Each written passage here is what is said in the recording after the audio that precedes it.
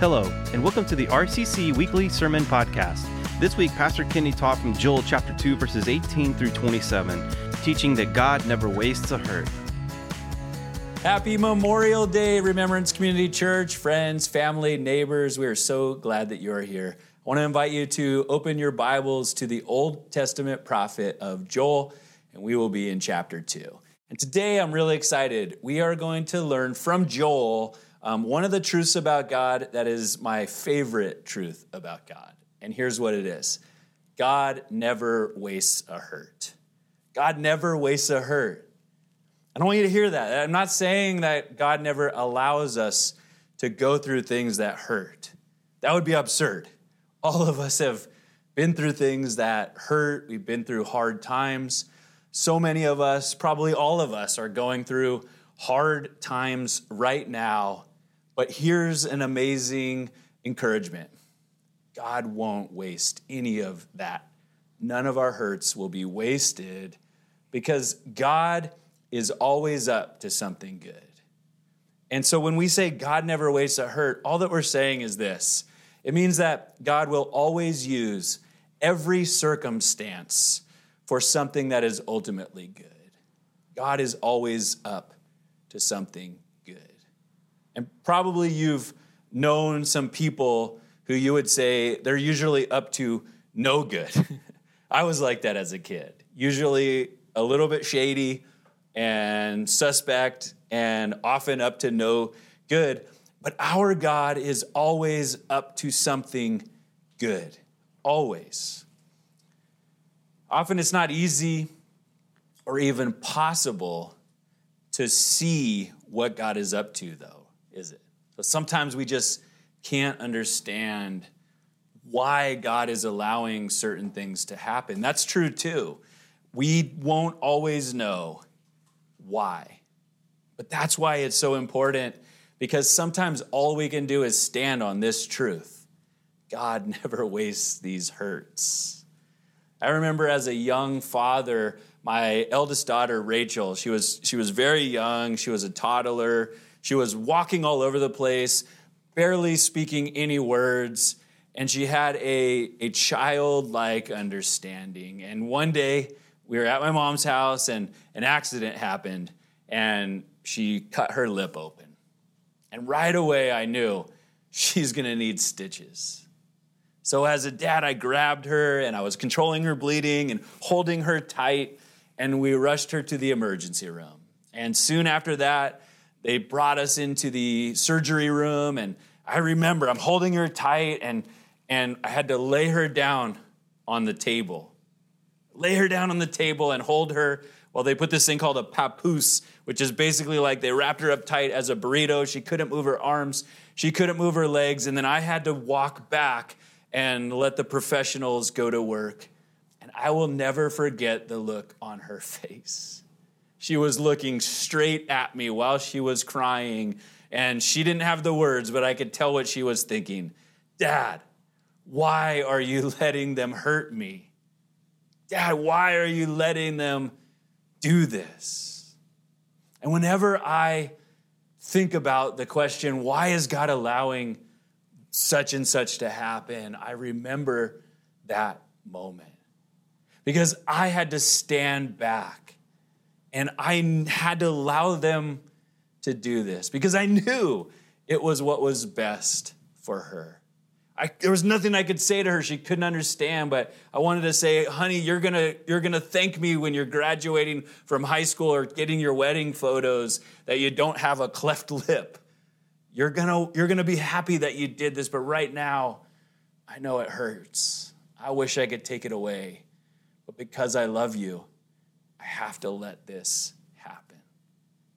How often is that a great analogy for when we're going through hardship and God allows it to happen?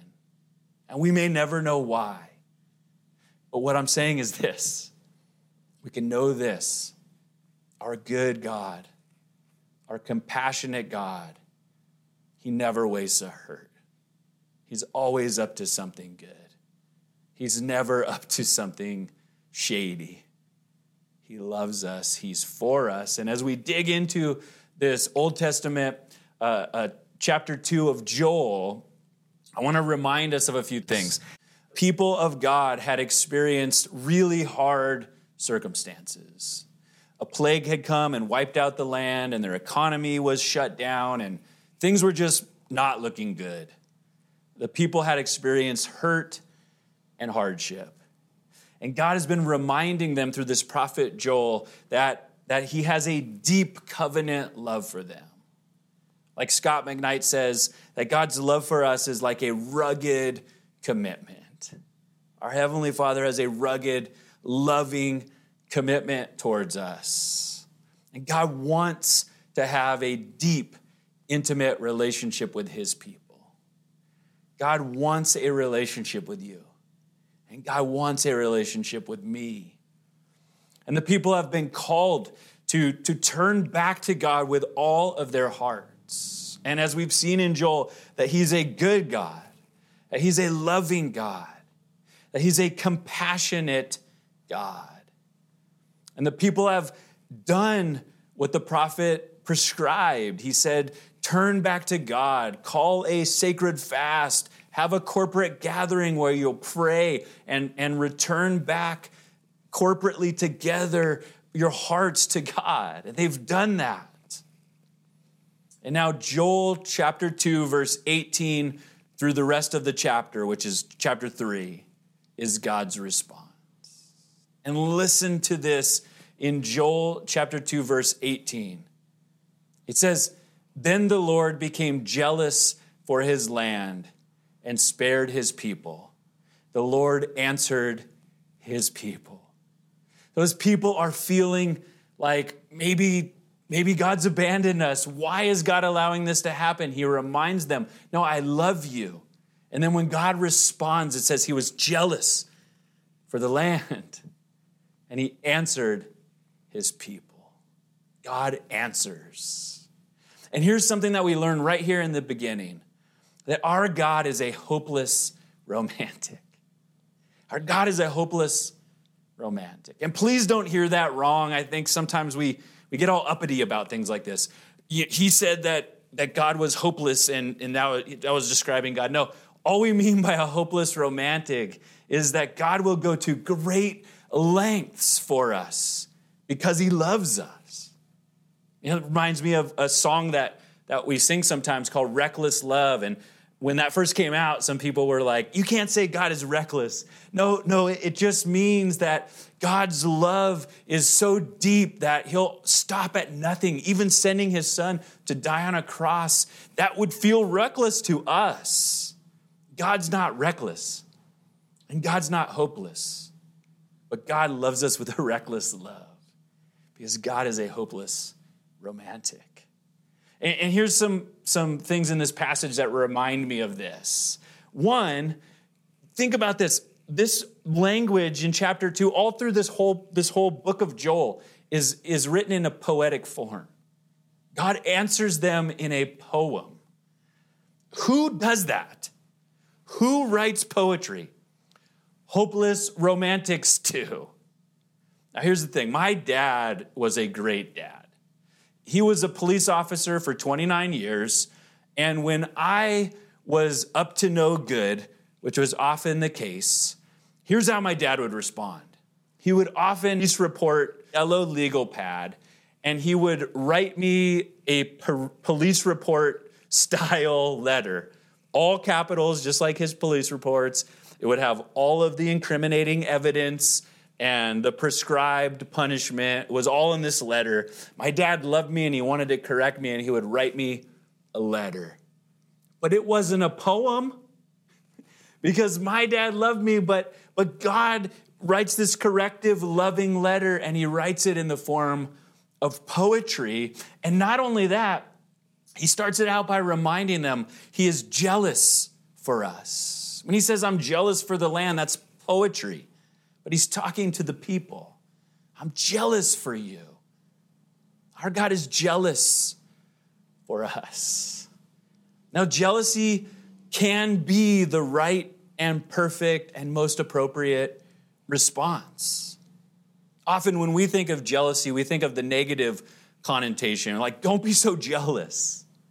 But there is a moment, like think about a husband and a wife. If a husband and a wife go to a social gathering and the wife witnesses a husband and some lady drunk or whatever comes up and hits on her husband, she should be jealous.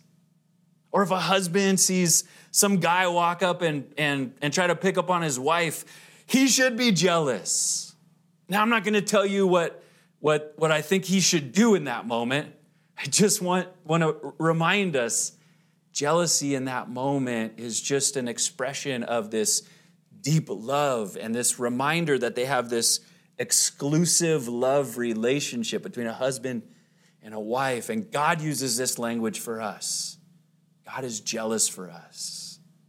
When we walk away and flirt with the world, the Bible uses that language. God gets jealous because God is a hopeless romantic, deeply in love with us and wanting nothing in the way, nothing tainting that beautiful, exclusive covenant relationship. Our God is a hopeless romantic.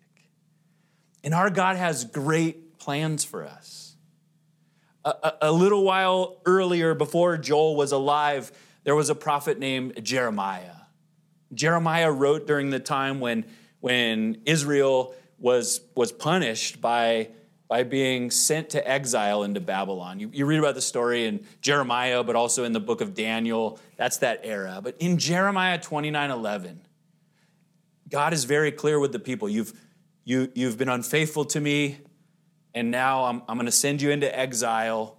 You're going to be there for 70 years. It's going to be hard, but know this. He says, for I know the plans I have for you. This is the Lord's declaration. Plans for your well-being, not for disaster, to give you a future and a hope.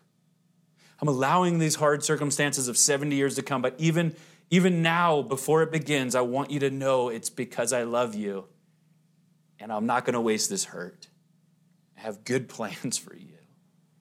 Paul says something similar in Romans 8:28. He says, we know that all things work together for the good of those who love God, who are called according to his purposes. God has good plans for us. So we shouldn't be surprised when we move on in Joel chapter 2, starting in verse 19. He says, look, I'm about to send you grain, new wine, and fresh oil. Friends, God wants to give us good things. And think about the things that these are to these Jewish people. Grain, I want to give you bread. It was symbolic of nourishment, flourishing, having everything you need, sustenance, bread, and new wine. This was a picture of joy, celebration.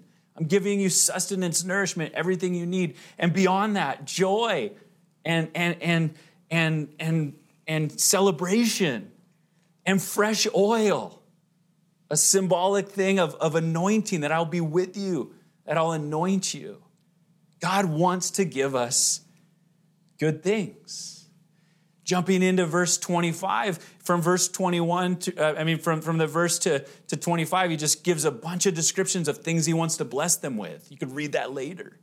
In verse 25, he goes, I will repay you for the years that the swarming locust ate. The young locust, the destroying locust, and the devouring locust. That's the predicament that they've been in. A plague has come and wiped everything out, and things are bad. And here's God going, I will repay you for the years that the swarming locusts ate. In other translations, it says, I will repay you for the years that the locusts wasted. AKA, God will not waste this.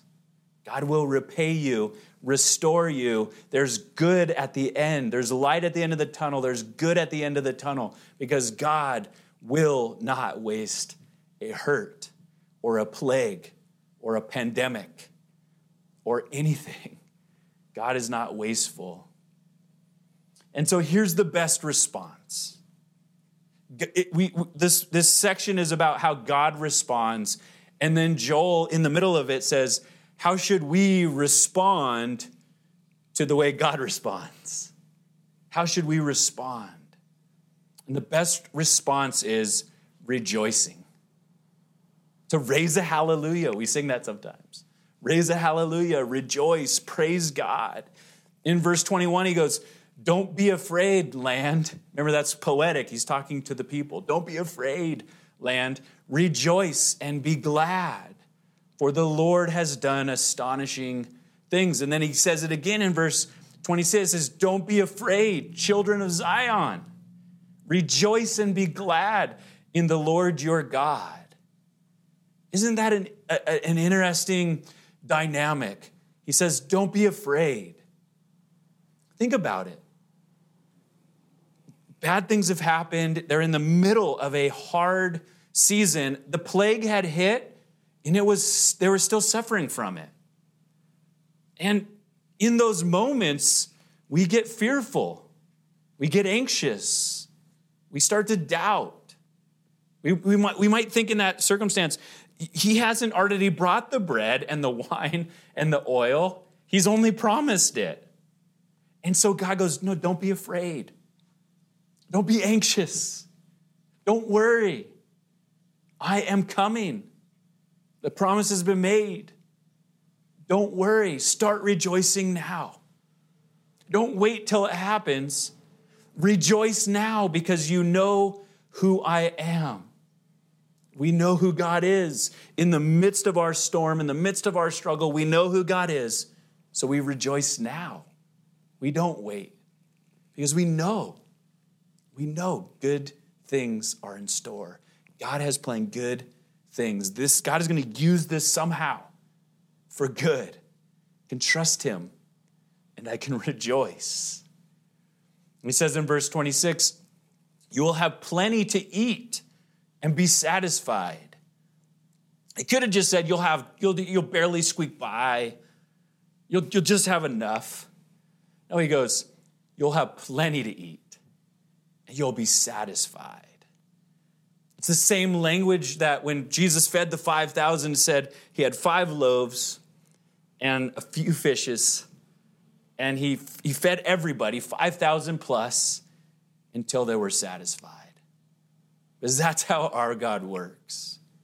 He takes circumstances that feel like there's no way, and he always comes through. And he doesn't just give you barely enough. He gives you more than you need until you're satisfied. And it says, you will praise the name of the Lord, your God, who has dealt wondrously with you. We will praise God when we're satisfied. We can praise God now when we're struggling, maybe, because we know he's coming. We know he hasn't forgotten us. So really, in all circumstances, we can stand on this truth. God never wastes a hurt. You don't have to know why.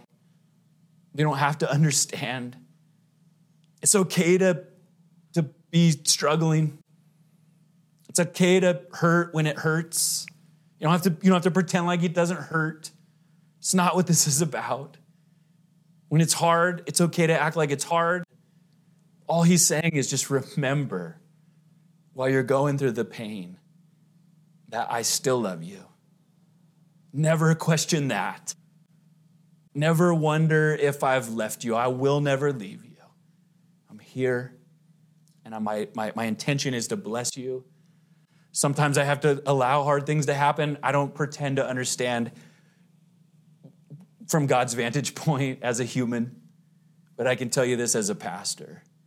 The Bible is clear. God has spoken. He loves you. He loves me. He loves us. And that's a great foundation for rejoicing. It's a time to praise.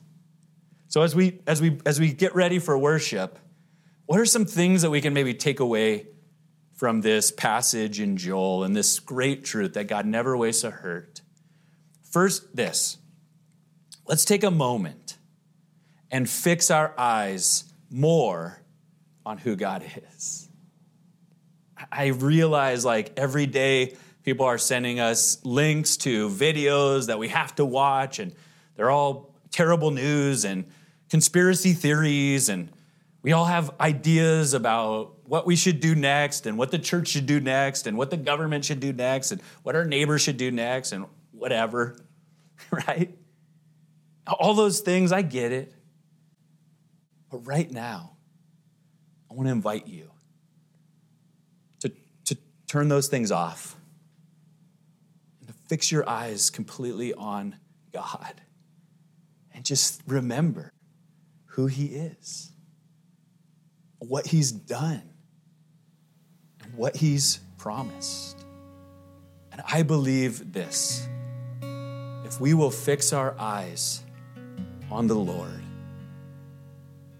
long enough that it begins to sink in, if we'll do that, it will take root in our hearts, and it will begin to stir up. And the response that will come out, if we really do that, is that we're going to raise a hallelujah. We're going to rejoice. We're going to start to feel peace. Joy will start to return to us. The oil of his gladness will begin to restore and soothe and heal. And we will experience the goodness of God, even here in the land of everything that this land is right now, which isn't perfect. So I just want to give you a moment. Let's fix our eyes on Jesus. As the worship team begins to play some instrumental, we're not in a hurry. Think about what we've learned today. Maybe write some comments and share some of the things that you're thinking with each other. Have a little community discussion in the YouTube comments. And I want to pray. And I want to I'm praying right now that God is just going to stir up, and that some of you are just going to be rejoicing. You're going to be singing, and I don't know who you are, but one of you guys is going to just get up and dance. Maybe play the air guitar. Maybe play the air drums. And that's okay. Let's worship God together. Why? Because he is worthy of our praise. Let's pray. Heavenly Father, I just thank you for this reminder from way back in the Old Testament that's still true today, that you never waste a hurt. I pray for those who are watching right now, who are experiencing pain and suffering and worry and anxiety and hurt and anger and all of the things. I pray, God, that you would help them to take those things and not ignore them and pretend like they don't exist, but literally to just lay those at your feet and then look up at your face.